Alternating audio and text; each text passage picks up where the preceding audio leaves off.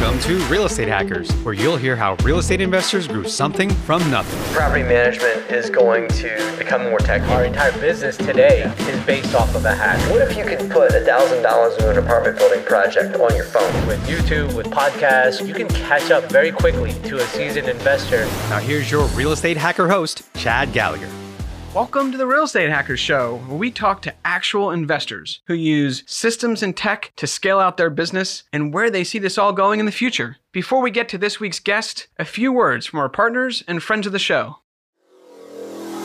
Welcome to Real Estate Hackers, where you'll hear how real estate investors grew something from nothing. Property management is going to become more tech. Our entire business today is based off of a hack. What if you could put $1,000 into an apartment building project on your phone? With YouTube, with podcasts, you can catch up very quickly to a seasoned investor. Now here's your Real Estate Hacker host, Chad Gallagher. Welcome to the Real Estate Hackers Show, where we talk to actual investors who use systems and tech to scale out their business and where they see this all going in the future. Before we get to this week's guest, a few words from our partners and friends of the show.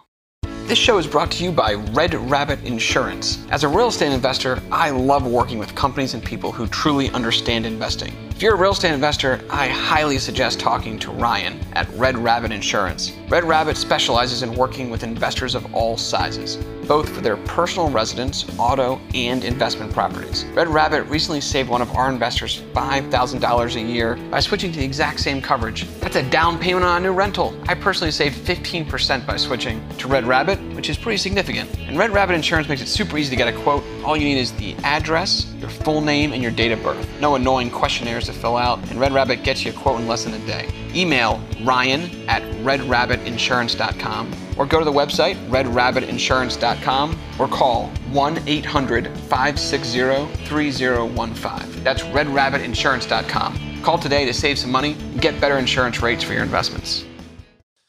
What is up, guys? I am pumped. And let me tell you, I get made fun of for saying I get pumped a lot, but I am really pumped. You get made fun of for that? Yeah, some of the guys who listen say that on a lot of our shows, I say pumped a lot. It's okay. Open it up. I don't tell you, I'm excited. Supportive. Yeah, so I am pumped. Today, I'm super pumped. Josh McCallan in the house, in the Trenton Hive, coming at you live. Yeah.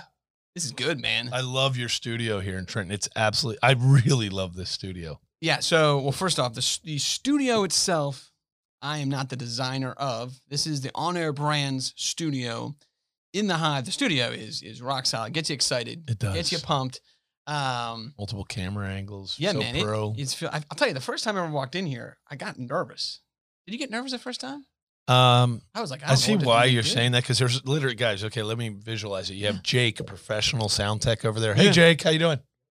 Yeah. A little louder. No. Okay. That's Jake. Yeah. That's Jake. We have cameras all over, light kits, awesome TVs. Headphones in. I mean, some of the best mics. We have sofas where people sit down and watch the live recording. It's so good. Yeah, come here. So, okay, so Josh McCallan in the house. Now, for those of you who don't know Josh, well, first off, you should get to know him. Just an amazing entrepreneur doing, in my opinion, one of the most innovative people I've ever met. And I can't wait for him to tell you his story to everybody. Welcome, Josh. Hey, thanks, All Jack. right. I'm about to intro you. We but have that's gonna gotten to know take- each other well, Yeah. so anything you want to ask, you can. So, Josh, what I want to do is I want to start. There's so much I want to talk about, but I want to start people at kind of the, I guess, more of the beginnings of your resort, running a resort. So you were on the Jersey Shore, I believe, essentially operating essentially a rundown resort. Right. That was that our fair? first resort about 8 years ago. Regionally, pretty well known, actually, in the Cape May market. But that's how I got into resorts. And when you started, I mean, kind of paint people a picture of this resort when you kind of stepped into it. It was decrepit, right, not a great culture. Is that fair? Oh, yeah. So I love giving this story with all its tentacles. So I won't go into all the, I mean, I don't want to take too long, but I'll give you all the tentacles. The tentacles are my beloved former partner had owned a resort. Oh, actually, he bought it before the recession in order to tear it down to build homes or condos. And I believe he ended up deciding on condos. Well, then the recession comes. You all remember that. The economics didn't work post-recession to tear down a concrete building and rebuild a concrete building. The cost per square foot on the beach wouldn't have made it. He didn't think, and I agreed with him, it wouldn't have made money. So we had to do an analysis, and this is where our head was: real estate development analysis. If we invest to reposition and rehab current property, we have to spend a lot of money right this minute. When will we get it back? And at the time, we were a cash-based business, so I had never heard of the BRRRR strategy. Now, the Bigger Pockets guys call me the resort BRRRR guy. But back then, we were going to do everything with this family's office. Yeah. This family office is cash. Right. So not raising money, not any kind of a loan, but so that makes it even more intense because it added extra layers of stress. So at the beginning, we brainstormed a business plan, and it was all based on rebuilding a building and making it pretty and expensive. And we thought, wow, if we could reposition hotels at the Jersey Shore, we could do that up in Nantucket, Martha's Vineyard. We could go more north. And here was our basic strategy. There's 100. Well, we all know in the Jersey Shore, there's hundreds of these beat up old hotels that you and your family may actually go to, and you spend a lot of money, but the building itself is unworthy. You would never stay there if it wasn't something that you culturally decided you want to be at the shore. So what if we can make them nice and deliver a 4-star experience to you? We get so many clients. That was our goal. It didn't work, actually. So the paraphrasing of the story, it didn't work. We physically made a beautiful building. Year 2012, opened in 2013. Everything was going to be interesting. And I make jokes that the F word was often used at our front desk when we opened. And that was because and even though we were the brand new prettiest girl on the block, we didn't have a management company that could handle the influx. It was not us. It was a third party. This is like just to paint the picture, it's a 150 room. Yep, 125 hotel. rooms. Okay, Well, at that time we made it 110, but okay. So but 110 room hotel on the shore. Yep. All of a sudden we're with open. a season that's like 4 months to make money. 2.5, yeah. Okay, so short season, which makes it really tough. And you were open, and operations were just not where they needed to be. And so this was a third-party management company. We thought, oh, well, Marriott's a great brand. We can't be a Marriott, but we can hire people that are certified by Marriott. So we did. And the bottom line was they were overwhelmed with the seasonality. They hired incorrectly. They lost about 30 to 40% of their staff in the middle of the summer, just natural attrition because they weren't running it well. So people get a job anywhere you want. So you just walk out this one and go get another job. And by the end of the summer, sometimes it was horror stories, brand new property, and people hated us. So fast forward, we decided to build a management company together. I was very happy with my partner. He was a great guy. He had a good vision of culture. And slowly but surely, we implemented a new culture, and we just went for it. So I think it was a combination of having to focus on trying to understand the heart of hospitality, which took us years to kind of get our hands around, and a tenacious entrepreneurial spirit of growing things. And so fast forward, that business became the 7th best hotel in America 3 years later because people voted it to be. All over the country, it was out of 55 hotels. When you were going through the time when there were a lot of F-bombs being said at the front desk, could you even imagine being a top 7 hotel? No. I mean, it was scary, because at the time, my focus was project management, construction leadership, architectural design, component leadership, leading a team, co-leading this team with people. And I wasn't even thinking operations. It's funny. I was thinking like a builder, pretty lobby, pretty restaurant, nice furniture, those were the things.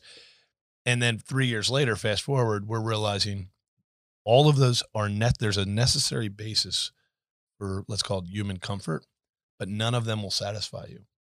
It has to be the human interaction. Yeah. And that's where our new vision of hospitality helped us transcend the world. Josh, so first off, I'm so glad you're on this show. We talk a lot about the intersection of real estate and tech on this show. I'm super passionate about tech. And I think one thing that's super important, I don't want ever to be lost on our listeners, and you honestly grasp it right on the button, is that even with tech, there's still a culture side to whatever you're doing. And in your case, with your resort, you do the whole rehab and you put in the best architecture in the world. But if you don't have the culture, you don't have the service, it all fell flat. Yeah. And, fast forward again, we're doing really well years later, financially really strong, better than our projections, but more importantly, really happy guests. And we And it came to me, Happy employees, I would a assume. very happy team. We actually we have team members because we're winning a game out on the football field every day. So here's my point. The hotels, remember I said that I know it's a braggadocious thing to say, and I don't mean it necessarily that way, but when we did hit that top ranking, meaning TripAdvisor, the worldwide ranking leader in hospitality, literally sent us a plaque that said top 25 hotels in America, number 7 out of 55,000 registered hotels. I looked up all the other 25. I have all of them on my LinkedIn. If anybody wants to go to Josh McCown on LinkedIn, you'll see this chronicled because it was such an amazing situation. And every one of the hotels that were in the top 25, the average price of the building was between 100 million in my guesstimate to 500, maybe $1 billion. We were sub 20 million. Now that's a ton of money. $20 million for a building is a lot of money, but it's not even a tenth of our competitors. Yeah. So what I learned from that, and I think we can all learn, is that that there are other levers to pull to be successful in business. You know, if you think, like in your case, you said the tech, let's spend a huge portion of our budget on the tech. Great. There's other levers that could actually double your income, creativity, whatever service. You're like the Oakland A's of the Major League Baseball. Yep. Yeah, we figured out other levers to pull because we literally weren't a $200 million building. Yeah. And we weren't going to beat them on prettiness. So awesome transformation, really hitting service. And then, so that's what led to you now taking over Renault. What do we do now? So there's a major difference between me 8 years ago when we're stumbling in the dark to build these resorts with a partner, and it's not my capital, it's all his capital, and I'm earning sweat equity, right? And it became clear to me after lots of reading and kind of reflection and philosophical time that this was what I was called to do, is to resort, to lead culture and training in a resort. That actually, and to deliver this type of hospitality to millions of people. So it might sound audacious, but my dream is really to deliver this, we call it authentic version of hospitality. And we can explain all that. If you ask me questions, I will. Otherwise I won't go down all those paths. But fast forward to today. It's the year 2019 when we're recording this. We no longer work with that family office. So now we have all this skill to create wealth in the form of rehabbing and restoring the culture and restoring the building. How do you buy resorts? Yes, we have some resources of finance, but I just told you the average hotels that we competed against were in the $100 million mark. Yes, we don't have to buy $100 million resorts, but they're not $100,000 either. So how are we going to build the bandwidth to acquire these properties to build the wealth for us and for our investors? And that's where the major shift came in the last 18, 20 months. As a matter of fact, a mutual friend of ours, Dave Zook, opened my eyes to the world of what is called syndication, or I like to call it capital syndication. But so here I was, a major operator with skill and no comprehension of raising capital. And I have so many things I want to share with you about this, but one I'll tell you is they are two different businesses. Running a resort and doing it really well is its own industry. Raising capital and creating a security is its whole other business.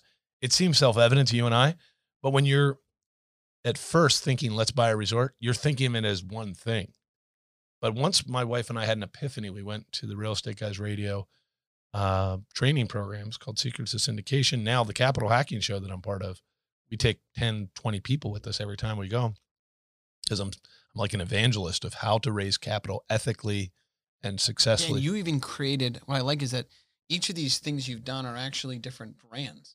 So I believe you had Accountable Equity is kind of your, can I call it your syndication or your absolutely money raising arm brand. Yep. Brand. You've got your latest resort, which I want to get into, Renault. But then you also have Viva May brand, which is really your hospitality brand. That's our heart, right? Yeah, and each of these are kind of its own thing. And to your point, you got to almost treat, when you're out raising money, you got to treat it like its own thing. There's only two choices. Yeah, either you could pretend like you're going to go out and raise money and it's just going to happen, or you can realize it's its own work and you better build a system. You better build a legal team, an accounting team, a finance team, to be honest with you. Once you touch someone else's money, it's a whole different level of responsibility. And it was really, that's why we changed the name. That's why we gave it a name. That name, we always try to let all of our brand names be our mission. We just say, because you got to teach hundreds of people to work with you what your mission is. So instead of creating a mission, the name is the mission. And that has been a strategy for a little while for me now. So accountable equity means we know you're holding us accountable. Uh-huh. We're the first capital in, so we're going to hold our own capital and our own money. We're going to be accountable for it, and we will carefully accept the responsibility of your equity as well. Yeah. And so by putting that name out there, it's like I can't not talk about it every time, and I do on purpose. So can you explain to people how you acquired? So Renault is this resort, which some people call it a winery. At this point, it's almost like a wedding venue, I guess, where it has a hotel and a winery, Golf course. vineyard, golf course, spa, restaurant, all these different things. And so I want to talk about how you used the BRRRR strategy Right. to acquire this, which is so great. Like, so That's I want our exactly listeners right. to kind of think about how you can really start thinking about the world so differently as using real estate fundamentals into things that weren't traditionally used in real estate. So how did you talk me through, I guess, how you used the BRRRR strategy to acquire this with your syndication? So we'll back up, and anybody who knows the BRRRR, I apologize. I'll do my best to do a David Green impression here, but David Green wrote the book recently for Bigger Pockets. It just means buy, and there's actually a strategy to buy. You have to buy under value. It means to rehab, and then the next R is to rent it out at a higher rate. Using that, use the second R to get the third R, which is a refinance, and use the fourth R, which is repeat, to not only get your cash back out of the business or your capital, but to be able to create a prototype again. It was funny. You and I were I think you were Mid-Atlantic when David spoke. Well, of course, David Van Horn ran the program, but David Green spoke just a couple of days ago. And he said that the repeat, the fourth R, is his favorite one. And I thought the refi was going to be his favorite one. I know this is a little inside baseball, as Eric laughs when I say that word, but the repeat means like what you and I think about all the time. That's the hack, is a systematic approach to doing it multiple times. Now, I don't say this too often, but that's what probably gives me a lot of peace at life, because I'm not trying to make a whale's fortune on any one deal. Mm-hmm. I love that.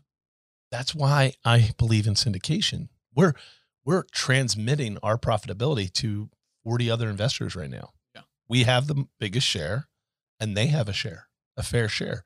So why is that so? I'm so at peace with that. Whereas my former family partners and all that, they would have hated that, because that meant they were diluted, right? Isn't that an expression? I don't want to be diluted. Well, we have a business that is intentionally dilutive. We dilute our own equity through raising capital. So to give people kind of a high level here, so you've now raised $5 million so far. $5 million in other people's money. You put in some money yourself, which I love. We did the same thing in our syndication. We put in some money to prove we're in on it. And then you got a bank to come along as well. So you have kind of 5 million other investors' money. You've got a bank. And it's only year one, so the business plan has not yet BRRRR'd.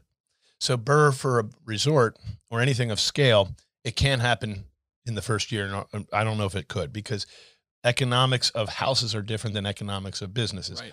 So the David Green business works because a house is not valued on its income. It's valued on whether it's pretty and is better than the house next door. Where in business, it's only really valued on cash flow. Yeah. So what the way a BRRRR works in resorts is you have to wait till you prove the cash flow. So it takes minimum 3, but it should take up to 5. So what we do is we promise our investors, here's how we did the business plan, guys. You're going to love this. We show methodically how we will grow revenue. By growing revenue and running a business, we will create net operating income. We will then show you that in the 5th year, that net operating income can be refinanced in order to create the BRRRR situation.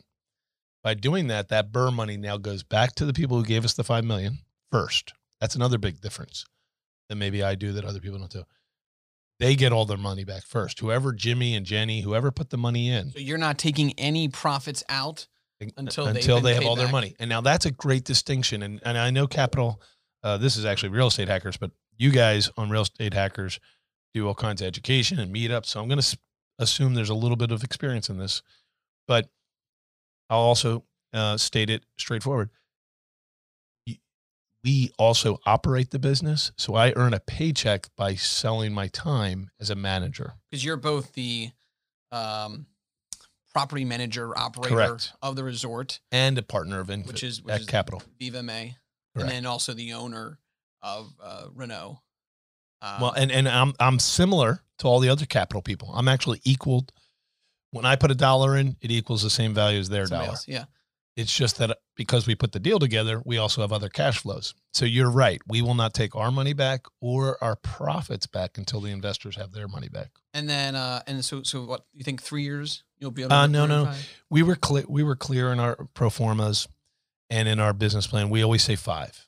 Now, pray to God we can beat it 3. I'd love to be at 3, but we don't want to mislead anyone. And you talked about something I want to hit on. You mentioned this repeat notion, which I love. And we definitely see eye to eye on this. One of my sayings is you got to take a lot of shots. And so your version of repeat is, so right now Renault is this first project we're talking about. With this organization. I mean, you've done previous ones, but your first kind of real big syndication. What your plan is to do more. Absolutely. What our model is, think about it, guys. You guys who are listening here, driving down the highway at 72 miles per hour, like our listeners on our show, you guys have probably heard Chad interview multifamily guys, some self-storage guys. Someday you'll probably have an ATM guy on that raises money. We're the resort guys. So we live in a very special niche. Now, transpose that onto your life, and you've been to a resort in your life, and there's the fantastic Hyatts, the Hiltons, and the Marriott resorts. We're not talking about those. We're talking about everyone that's not them. Run by mom and pop. I guess. Usually it's mom and pop. We call mom and pop operators, basically. And this is actually, I'm sorry, this is a deep interview, but I like this. Most people, when we were buying Renault as a team, they thought I was doing it as if it was a trophy property. This is what my life's work was, to get this resort. And I always say, no, it's better. My dream is that this is part of a portfolio, which means we're highly motivated to get your money back as an investor. Yeah. And we see the big picture. We're building systems here that a mom and pop would never build. Yeah, the analogy to me from every time I've ever heard you talk is when Hilton made his first hotel, people probably thought, man, that's an amazing hotel. This is what you're going to do. And he had the foresight to say, no, we're actually just getting started. And we're actually going to create a collection of these things and a brand around it to operate on. And that brand will always be like the Collection by Viva May. Even though this brand, Renault, is a 155-year-old resort, I can't change that name, nor would I. It's absolutely fantastic. Right. Each will have its own name. Or it'll be whether the brand value has equity or not. And Renault has equity. And I think there's long-term.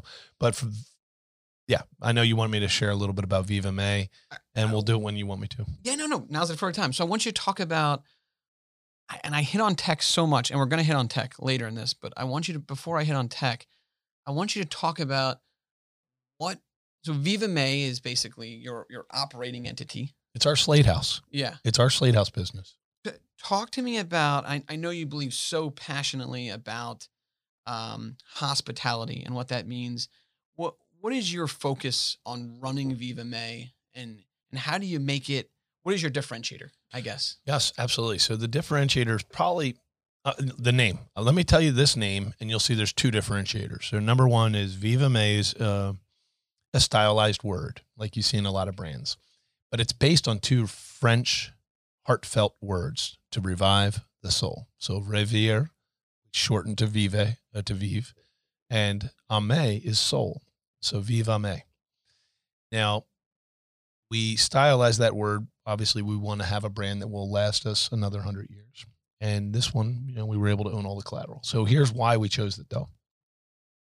Our business plan is always to buy undervalued distress resorts. Therefore, we need to find the original physical soul, the soul in the building. And then the first soul we here to find and restore is the physical nature of the building. And the second soul, which is actually more important, is the soul of hospitality. And to infuse it in our team and to let our guests feel that peace and create like these sanctuaries where, yes, you might like to golf and eat delicious food, but what if you felt loved the whole time you were there? Then you would freaking love the place. It would touch your heart. not only would you have had a fun golf round and a fun meal, but or a great wine, you would have felt better about life. Yeah, from the first time I ever met you, I think about Zappos sometimes, and they're famous for having great tech, but also great service and great culture that sits right behind it. And that's equally important to them. Maybe they'll argue their service and culture are just as important as the tech are. I love what you're doing where, yes, and if anyone's been to Renault, it's a massive, massive undertaking. You should definitely check it out. If you're in real estate, you have to go because I think you learn so much about rehab and vision and what's happening there, but you learn just as much about how important the culture side is. You do. I mean, we're in the middle of it. We're in the middle of the movie right now. So the building, some of the building parts, I mean, we have 120,000 square feet of buildings. Some of our buildings go back to 1860s. So others are relatively new, up to the 2001, the final one was built. So we're in the systematically disassembling some of the failed structures to make them cash flow positive now. Some of them are functionally obsolete. There's no ADA accessibility, all these things that you have to do. Plumbing, by the way, was a surprise. So you love talking about failure points.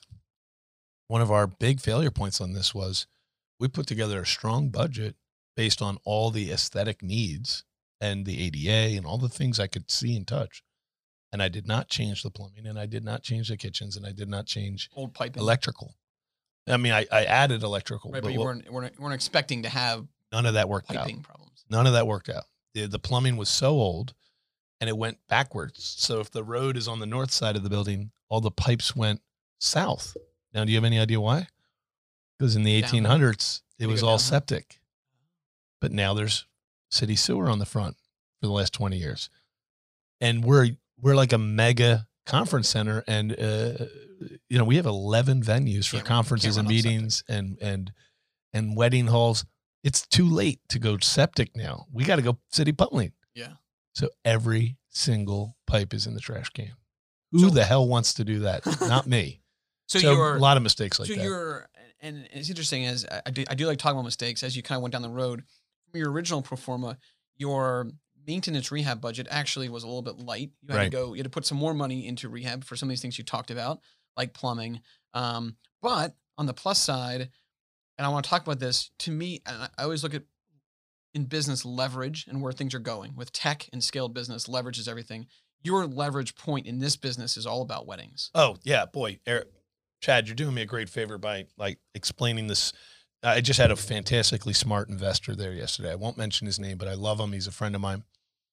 But he invests millions, hundreds of millions in very precise businesses that have one moving part, whatever. I don't want to get into it, but we don't. We have multiple moving parts. And at first, investors were like, well, I get it, but I don't like a complex investment. I like a very simple multifamily concept where I have steady rents, 12-month leases. I get the business and I get my check. Or I like multifamily too, but you can't compound your wealth in multifamily because you can't change the rates. I actually think you have a pretty simple business. Okay, you're the first person, tell us why you think so. By the way, to summarize, before you say why it's simple, we'll have 3 restaurants, 4 bars, 4 ballrooms plus 3 auxiliary wedding venues, 11 conference rooms, my comment sound really stupid. 242 acres, 178 acres of golf course, 9 acres of vineyards, and a hotel. And a partridge in a pear tree. There you go. Okay, why is that simple? So, by the way, I don't want to make it sound easy. I like it, though. But I like you. Here's why. And I don't remember this. I asked you this on a recent call we were on. To me, the whole business revolves around weddings. And if you can bring weddings, and then clearly there's a operational component of executing. I don't want to knock that. But on the sales front, if you bring weddings, everything else is going to hit. Amen, brother. I wish you were with me a year ago when I was raising the capital the first time and we were in round 1 of capital. It was so hard to get that through because everyone is very smart who we talk to, but they could see each of the parts and they're like, well, what about that? And I said, I agree. But watch how the dominoes fall. If the wedding brings 150 people and we're doing 4 at a time, or let's say 250, 4 at a time, 1,000 people on Friday, 1,000 new people on Saturday, and 400 on Sunday because it's a less popular day. Those people need bedrooms. So let's stop talking about whether we're going to sell the bedrooms out. We're a deficit. We don't have enough bedrooms. So that's a hotel. So weddings, dominates the hotel space. Then the hotel space is full of restaurants and bars that are used for They have to after eat parties. somewhere. And I've been to your place. There's not a lot of food. You can't walk anywhere. Nope. When you're there, you're eating on grounds. And remember, so then the biggest thing I kept saying to investors is just ask me if I'll actually sell the weddings. Well, hold on. Before you do that, keep going. So they got to stay on the grounds. Golf, by the way. They golf. Then there's a spa. So maybe if Of course, someone we're a golfs, winery. someone's You're spa- probably going to want to We buy a haven't even- bottle of wine. Right. When I was first exposed to this, it was sold to me as a winery. Now I don't call it a winery. I call it a wedding venue. Well, I was just on a famous show, just like yours, called the Family Office Club with Richard Wilson, and he called it the resort winery business, winery resort business. And I said, "You're saying it right. It's Renault Winery Resort."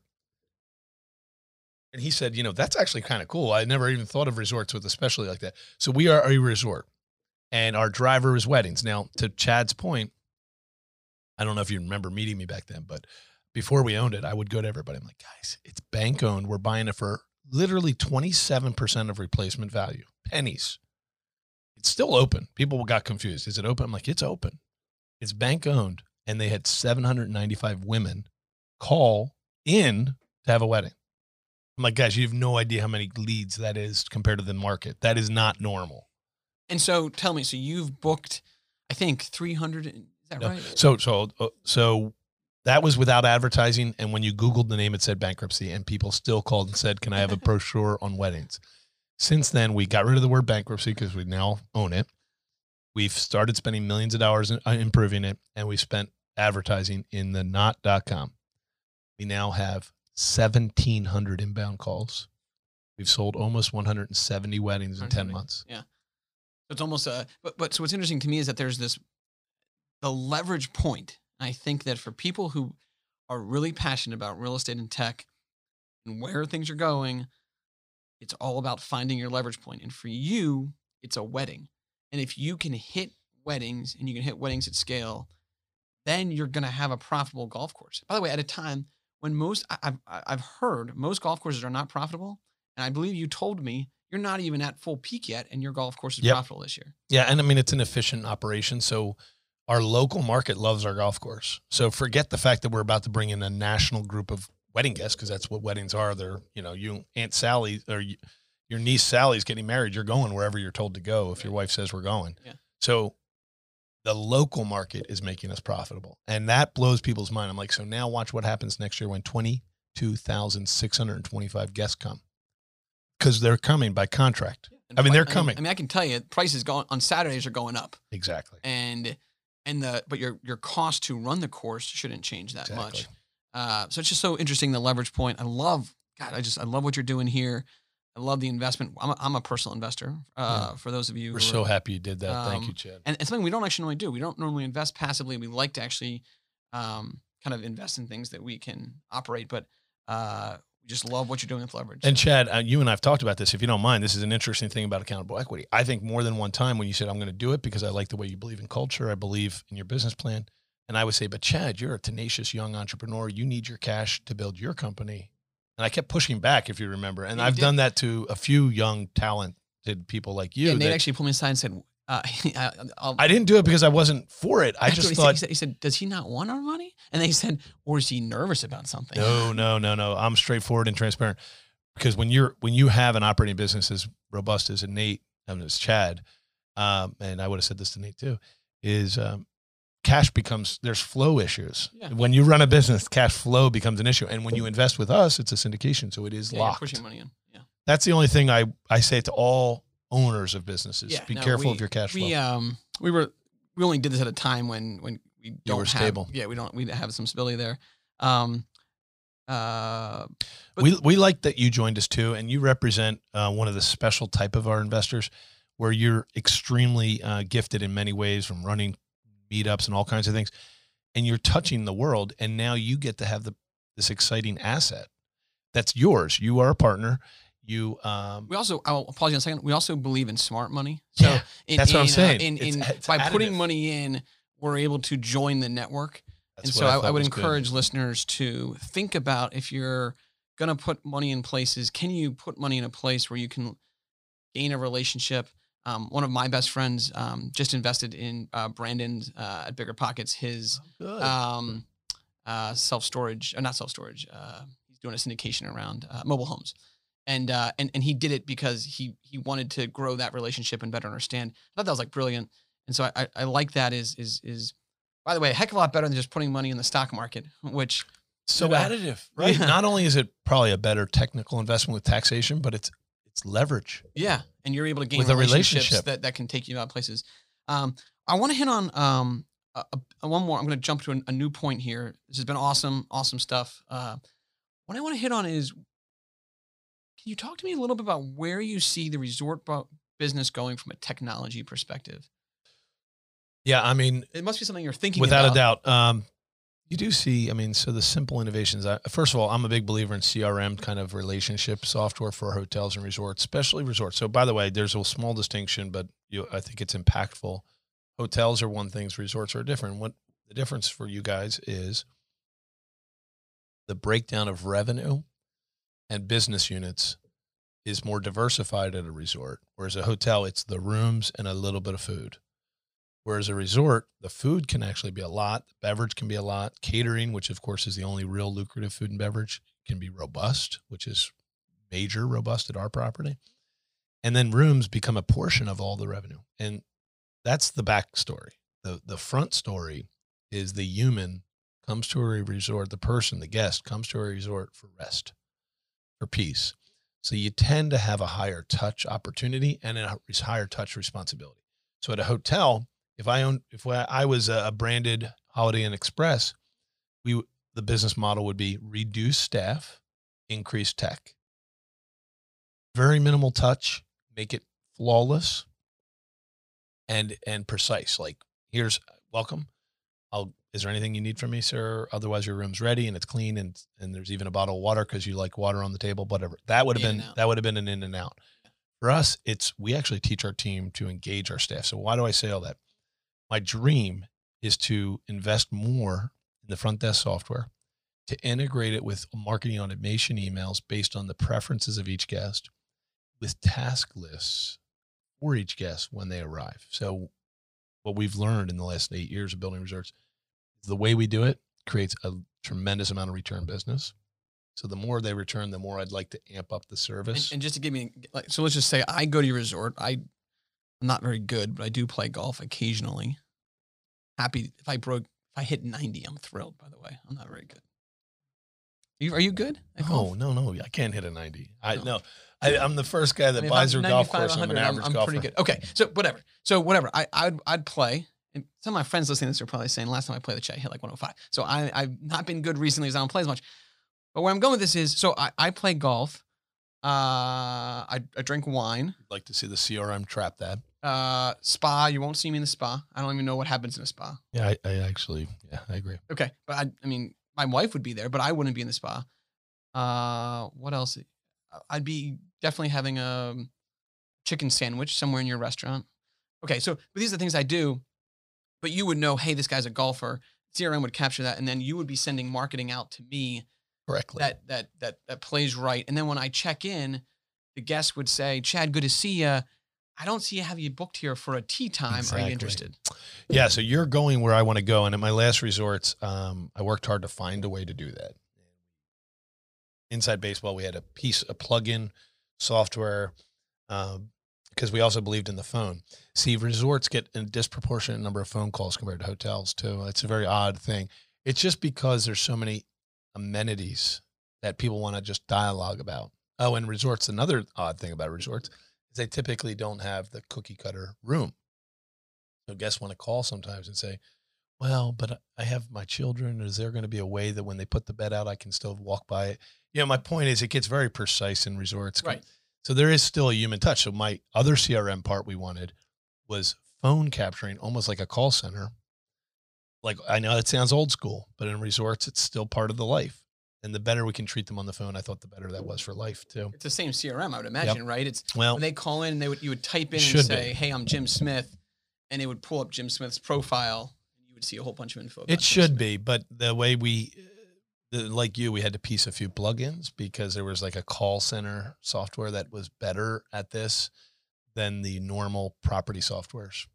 So no, this is an enhancement opportunity. Right now, we upgraded our, since you're a tech guy, we did upgrade our operating system, but we have not yet plugged in marketing automation. We have not plugged in all that fancy stuff. It's coming. So I guess, so to summarize, you get a better customer experience throughout the resort. And I would also imagine there's probably some innovation to be had in the tech world of, I guess, communication within the resort. That would be helpful. That once you check in, that you would get a tag that says, by the way, tonight at 7, we're having our GM cocktail. It's on us, first cocktail. Or, or don't miss the Soul Cruisers music event tonight at 9. Tickets are still available. We would love that. It's not there yet. It's awesome, man. Josh, I mean, I love what you're doing. I want to ask you just one more question. You must have learned a ton. I mean, you're almost through the rehab phase of of a major rehab project. You've raised a ton of money. You've already turned around a couple resorts. Maybe give our listeners a story or something they could take home that was something that you really didn't expect through this journey that you've learned. I'm sure you learned a ton, but and you would prefer something through struggle or through positive? Positive is fine. Just something that you didn't expect. Well, I mean, this might. We just gave a presentation 2 nights ago to all these business owners. They invited us down to a hotel to speak at a different hotel. They didn't barely know who I was, but we went down and we shared all about service. They did the same. They wanted to their company in real estate, and they want to learn how to do more service oriented training. So we're down there, and this is the part that surprised us the most about all of this. I'm going to go a little deep. Is that okay, buddy? Hold on. Let's see. Listeners, you good with that? You okay with that? They're good. Don't speed. No, Jimmy's good. Okay, you can Jimmy's speed. Good. Jimmy's good. If you speed and I tell a long story and you get there when I'm done the story, it feels like it was a fast story. So go deep. It was years ago. We were in our second year before we became successful running resorts. We're operators now. So we're there a lot because the GMs are the boss, but I'm the president. And whenever there's a gap of major, like if we lost an executive, we fill the gap, right? We were a startup business still in that sense. So here's my point. There was this time when I would have to cover for the restaurant because the GM of the restaurant would just quit. And our GM's working 70 hours a week. I'm like, hey, I got this. We've never had an employee quit. Just kidding. We have employees quit all the time. So this was early on, and we're still struggling to figure out processes. So I became the restaurant manager for one summer. Months of this stress.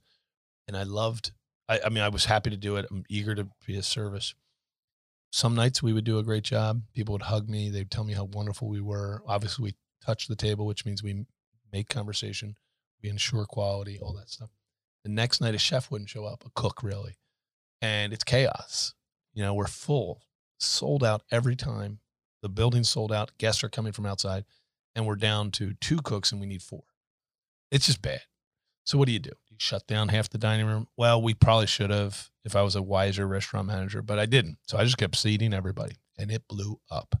Cheeseburgers an hour and 25 minutes. Things coming out wrong. You're screwed because I can't get it cooked again. You know what I mean? Just nightmares. And those nights, no matter how much I touched the table, they hated me. Like, really, again, the F words. Now the F words were at me before they were at the other people. Mm-hmm. And I'm like, geez, God. And remember, we're in a high intensity environment. New Yorkers, Philadelphians, very expensive. Everything costs a lot of money. So you high pressure. And it just caused me to do a lot of thinking, soul searching. I was working a lot. I was fatigued. And it just, it started this itch. Like, why is it radical? The love on Tuesday and the hate on Wednesday. And I came up with a principle, just, I'm trying to be reflective, that this is very intimate. Food and beverage and hospitality is different level of intimate economic transaction compared to buying a pack of gum at Rite Aid. That's okay. And that you can only have a level of intensity, maybe between a range of 5 and 6, 7 maybe. Whereas in a hotel, you can have a 0. They'll damn near pull a gun out and hit you in the head with it, to a 10 plus where they love what's going on here. So the range was higher and the intensity was higher. So I came up with this philosophy. And I'm not the only original thinker here, and I said, something else is happening at the table. It's not just whether the cheeseburger tastes good or bad. It's something intimate and deeply personal.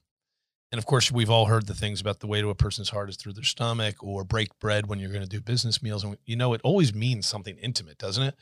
Well, we came up with this joke, and I would teach my staff. This was the beginning of the culture that we teach now, right? I'd say, listen, the most intimate thing we can do, our bodies are like protecting our hearts and souls all the time, right? Like we're a physical force field. We're the candy shell around an M&M. But then there's a few times where the M&M shell breaks, and you can touch our soul.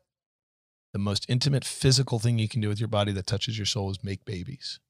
It's pretty obvious. I got it. Number 2 is eat and drink. And I said, it's when we sit down, we take things in, and we just become vulnerable and become raw.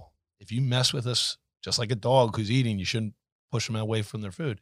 It's similar in a human, only on a whole nother level of intimacy. And I always say liquor's quicker. So food and beverage, I'm glad we have beverage. I always try to make sure the beverage goes as fast as possible. Isn't third on your list sleep? Isn't that your third is sleep? And my theory with that was, when else do we literally shut down and become vulnerable is when we go to sleep. Well, in a hotel, when we control that, it can be a pressure point. And I remember there were nights when I was coming out of the restaurant and I'm helping the night auditor. It's 12:30 at night and some dude comes flying down. This is actually when we're running a good business. Furious. Listen, I'm sleeping on that pull-out bed, and it's not the way you wrote about it on the website, and he's ready to kill us, right? And it's because his sleep is being disrupted, which means he can't get that, you know what I mean? He can't be restored. So very hostile moments or whatever. Hospitality controls a lot of moments. It was when we connected that intensity to the positive flip side of that.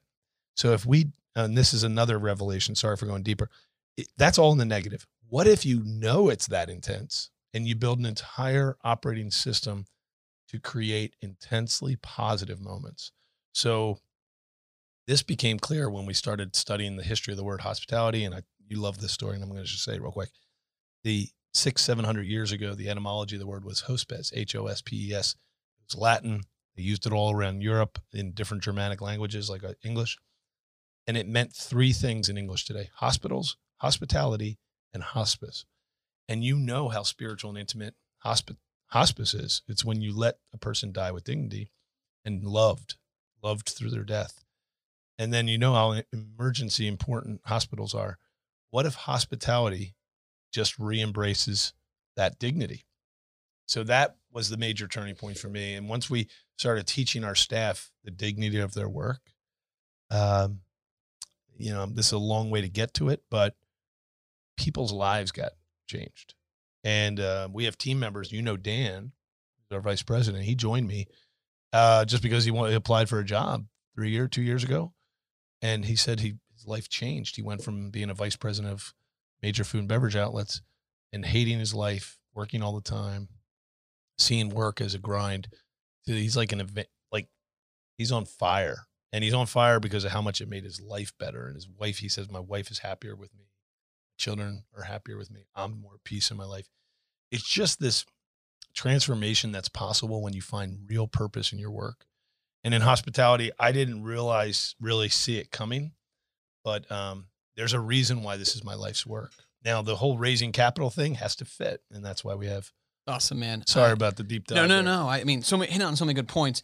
Obviously, I'm a huge believer in that. It's great to have systems and tech, but you also the service element you're hitting on, the hospitality, actually touching people's hearts is you can combine the two. It's gold. Number one, and then number two, what you were ending with is a huge passion point of mine, and people have heard me talk about it, which is just, good golly, find something you're passionate about because it makes life a whole lot more fun, and you clearly have. Touching in, the helping investors invest, returning amazing resorts, and then creating a place where 180, people can get married. You can talk about intimate. That is intimate. That's an interesting, by the way, think about the residual income from those people. Yeah, I hate to say it on a math level, but this is one of those. For them, this will become a sacred place in their history of their life, right? Yeah. So my wife and I got married at a vineyard And I think we've been back there 10 times. Exactly. So I love the business you're creating. I love I'll keep saying, I think you've got really good leverage in the wedding business. Each wedding just creates lots of interesting wedding revenue streams. And I think it's a great, there's some reasons I wanted you on the show, but another big one was, I hope our listeners start to change how they perceive the world. And you saw something that you could take and use the BRRRR strategy to make an investment for others and really scale up. And the huge opportunity was, if I can bring weddings here, everything else will work. I need great hospitality. I need a great building, but I can make money on the wedding opportunity.